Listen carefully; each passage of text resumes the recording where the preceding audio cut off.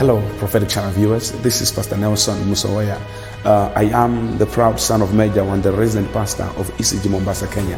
I have a message for you, and the message is to my father, Major One. Daddy, in such a time when people think and when the world and when the devil thinks they are putting you down, I want you to know that we, as your sons, we love you and we are standing with you. ECG Mombasa, Kenya is standing with you. ECG Kenya at large is standing with you. The Bible says, what the enemy meant for evil, God meant it for good. We love you. We are praying with you. This is going to work to your good. I love you so much, and shalom.